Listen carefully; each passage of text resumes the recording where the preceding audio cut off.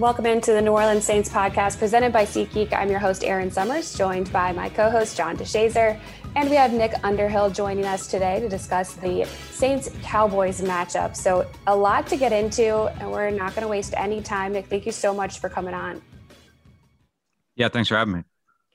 It was definitely an important game last night for the Saints as far as standings go, the playoff picture. However, they come away with the loss 27-17. And now they fall to 5-7. If you look at the big picture, where do you think the Saints are now, and where can they hope to be? I think they're kind of on life support right now. I think that their whole season they're out of room for error, and that ability to lose games you should win is dissipated. I think they need to get to 10 wins to secure what's going to happen for them within their own hands. 9 wins might get it done if other teams cooperate and lose the games they should lose. But at this point, they can drop one more game, maybe. If they drop 2, it's over. And you can look at the schedule now. They've lost a handful of games that they should have won. This was a very winnable game. Tennessee was a winnable game. New York was a winnable game. Atlanta was a winnable game. All those went the wrong direction. And now they got to turn this 5-game losing streak on its head and find a way to win maybe 5 in a row, 4 out of 5. I think it's a tall task. And now Taysom Hill's dealing with the hand injury. So they might be down another player, or that player's limited in some capacity on the field. So I'd say things aren't trending the greatest direction for this team, but if they do get healthy, you never know. And I'm not writing them off, but you're starting to look at it a little bit funny at this point. Sure. You mentioned maybe more injuries. We were hoping to get healthy here with this mini bye week coming up. However, things are not looking great as far as that goes. Let's kind of dial it back to heading into this game and the way things started for the Saints. It looked good. I mean, quarterback Taysom Hill getting his first start of the season. He had 4 starts last year, went 3-1. So everybody was really excited about having a change at the quarterback position. How do you think that he did stepping into that role? I think he did okay. I think he looked kind of the same way he looked last year. A few times I thought he was making faster decisions, and I think that was something he needed to work on. And I think we saw a little bit of that. He was quicker to run when things were breaking down, which is another positive for him. I don't think he used his legs well enough last year. We didn't really see him slide at the end of runs last year, so he was doing that. So I think there is some level of growth. The problem is, even with the hand injury, I don't think that he was necessarily seeing the field well enough. And he threw 4 interceptions. There was the opportunity for more within that. And I just think that needs to be a little bit better. But I think it would be fair to say that he gave the offense a shot of life early that they didn't have the last 4 weeks. They were moving the ball in the first half. They were getting first half points.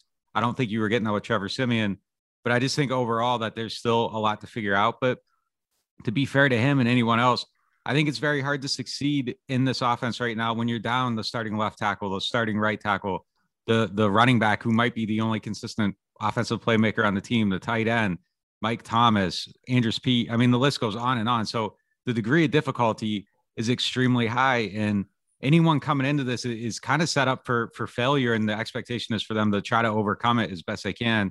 And I just don't know if anybody could do it right now.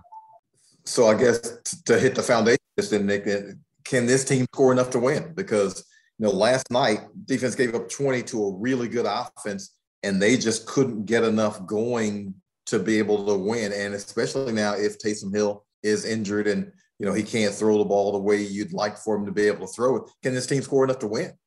It's hard to answer that, not knowing who the quarterback is and who it's going to be and what he's going to look like when he's out there. But I mean, the big thing is they got to get both tackles back. They got to get Alvin on the field. And I think with those guys on the field, you at least have a chance to beat teams like the Jets, Miami, Carolina, Atlanta. And it's still going to be hard, though. I think that a lot has happened to this team. Losing 5 in a row is really hard to come back from it. I don't think a lot of people do that. Could they? Yeah, I mean, I think it's possible. I think the schedule sets up for them to have the chance. If it were to exist, these are probably the teams that you'd want them to have to play outside of Tampa Bay. But man, it's looking less and less likely with each passing week, and just more injuries. And it just feels like everything is working against this team right now. Yeah. Defensively, this team somewhat refined itself, had 2 really poor games, I would say, defensively against Philadelphia and then Buffalo. They kind of refined themselves against Dallas. They gave up a few chunk plays, but again, only 20 points. Dallas 2 of 13 on third down. It seemed like they found a little bit better rhythm than they had the previous 2 games.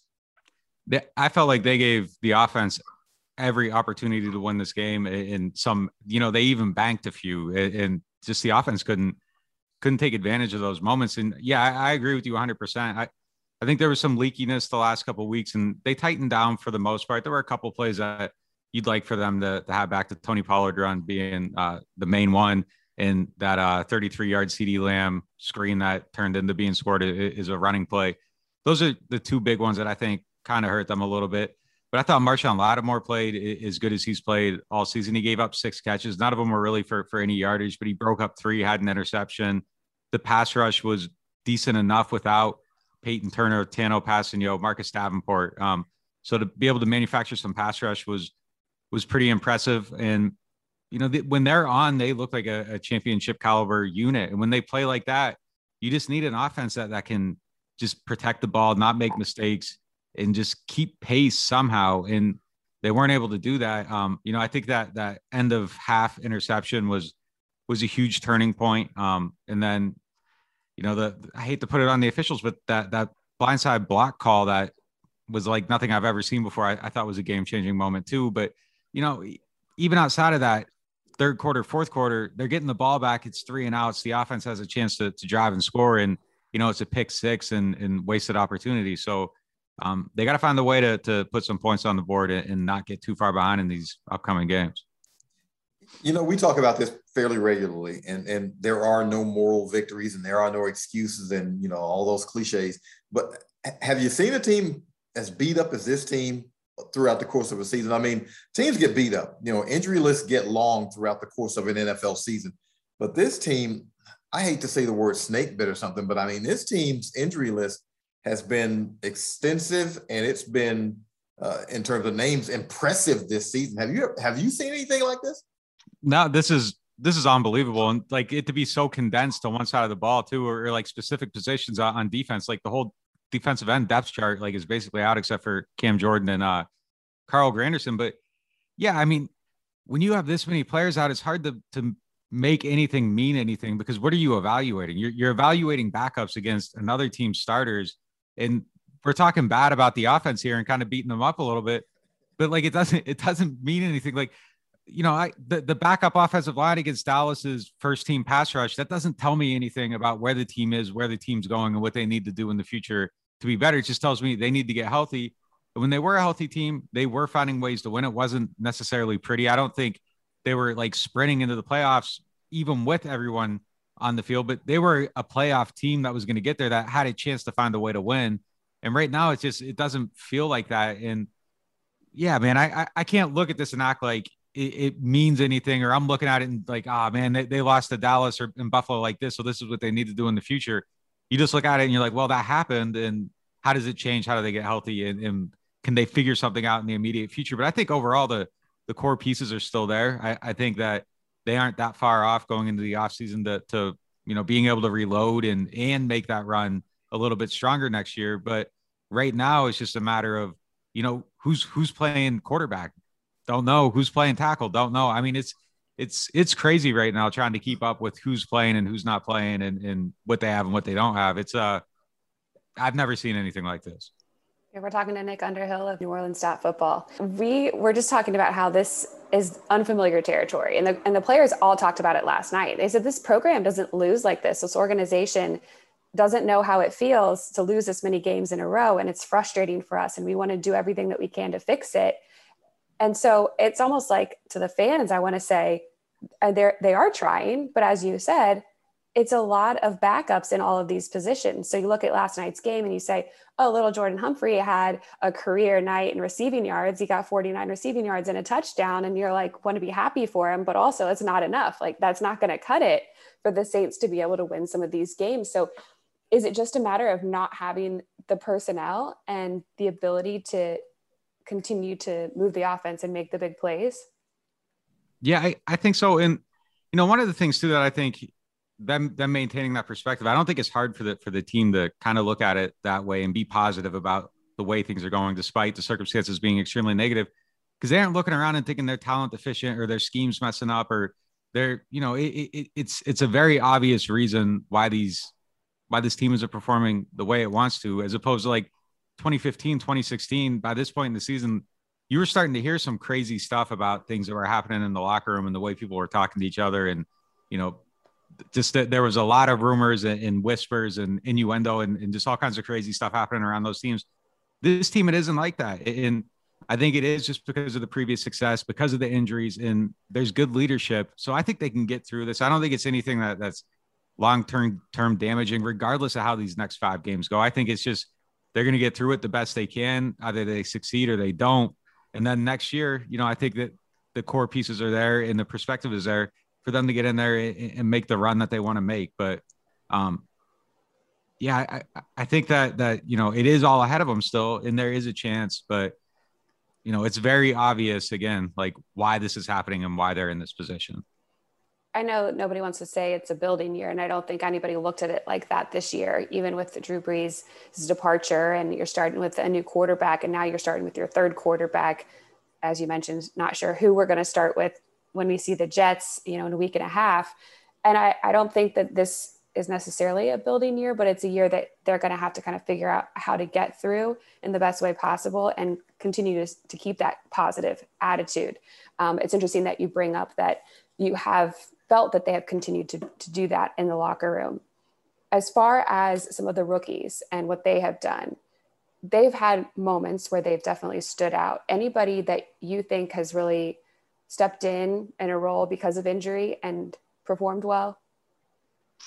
Yeah, I mean, to your first point, I guess I would call it like a transitory year in a sense. And they worked so well early in the season. They ran so far ahead of it that it kind of allowed everybody to forget that they lost the complete identity and the icon of their team because they got off to such a good start. And now you're kind of like in this reality of like, all right, well, it's tough to win after the franchise quarterback leaves. And, you know, if Jameis hadn't gotten hurt, maybe they have another win or two and they're in a little bit better position. But these injuries hit and you know, I don't know who's saving them at that point. As far as the rookies, you know, I think Pete Werner's been kind of a strong player throughout the year. He's playing behind Quan Alexander and kind of just gets in and run situations. But when he's out there, he's seeing the field well, he's making plays, he's tackling well. I think that he's in a good position going forward. And, you know, at some point there's going to be a succession plan at linebacker. You know, Demario Davis is still playing at an extremely high level, but he's closer to the end of his career than the beginning.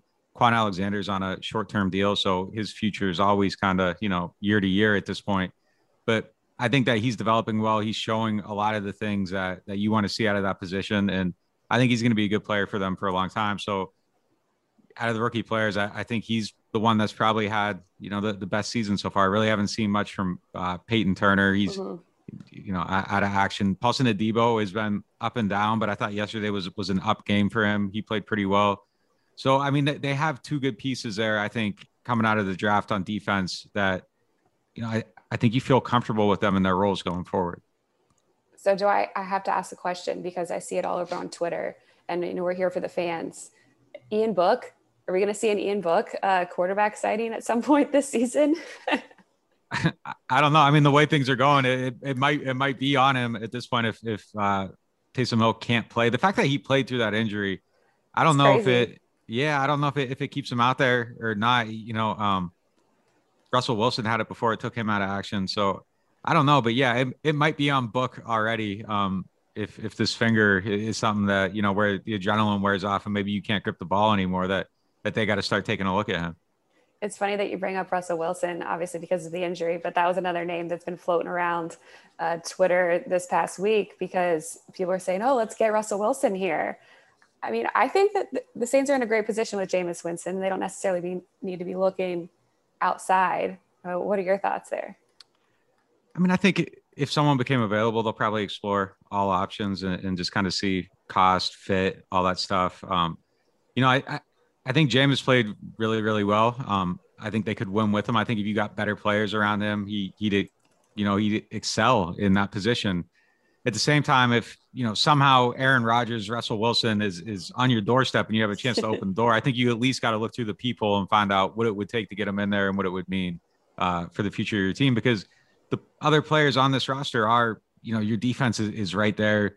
A lot of the building blocks on offense are already there. Add a couple of receivers and, you know, maybe some depth at tight end. And I think you have a shot at going to the Super Bowl with Jameis Winston. But if you could have Rodgers or Russell Wilson, your team could maybe be, even that much stronger. So I think you at least got to look at the possibility if one of those things were to actually become real. Sure. All right. Looking at our next game real quick, the Jets, they're 3-8 right now, 14th in the AFC.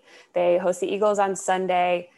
They are coming off of a win against Houston, but this is a team that you look at the schedule and you're like, all right, that should be a winnable game for the Saints. No problem. How do you feel about that possibility of breaking this losing streak there? I think it should be pretty good. I mean, I don't know who's playing quarterback, so it's hard to even know what to think about the team. I would love to see the battle of the BYU quarterbacks just to see how that would play out between those two guys. Utah would be extremely divided over that game. I don't know. Honestly, they should be able to beat them. Defense is good enough. They should be able to keep points off the board. It's just like, can the offense protect the ball? Who's playing quarterback? I don't know at this point. But I guess even with those unknowns, I probably would pick the Saints and think that they found a way to figure this one out. All right, John. Always kind of tough to win on the road. Yeah. Always kind of tough to win on the road in the NFL. So, you never know. Zach Wilson might decide to play the game of his life. We'll have to see what happens. But, okay, Nick, so we're getting personal now.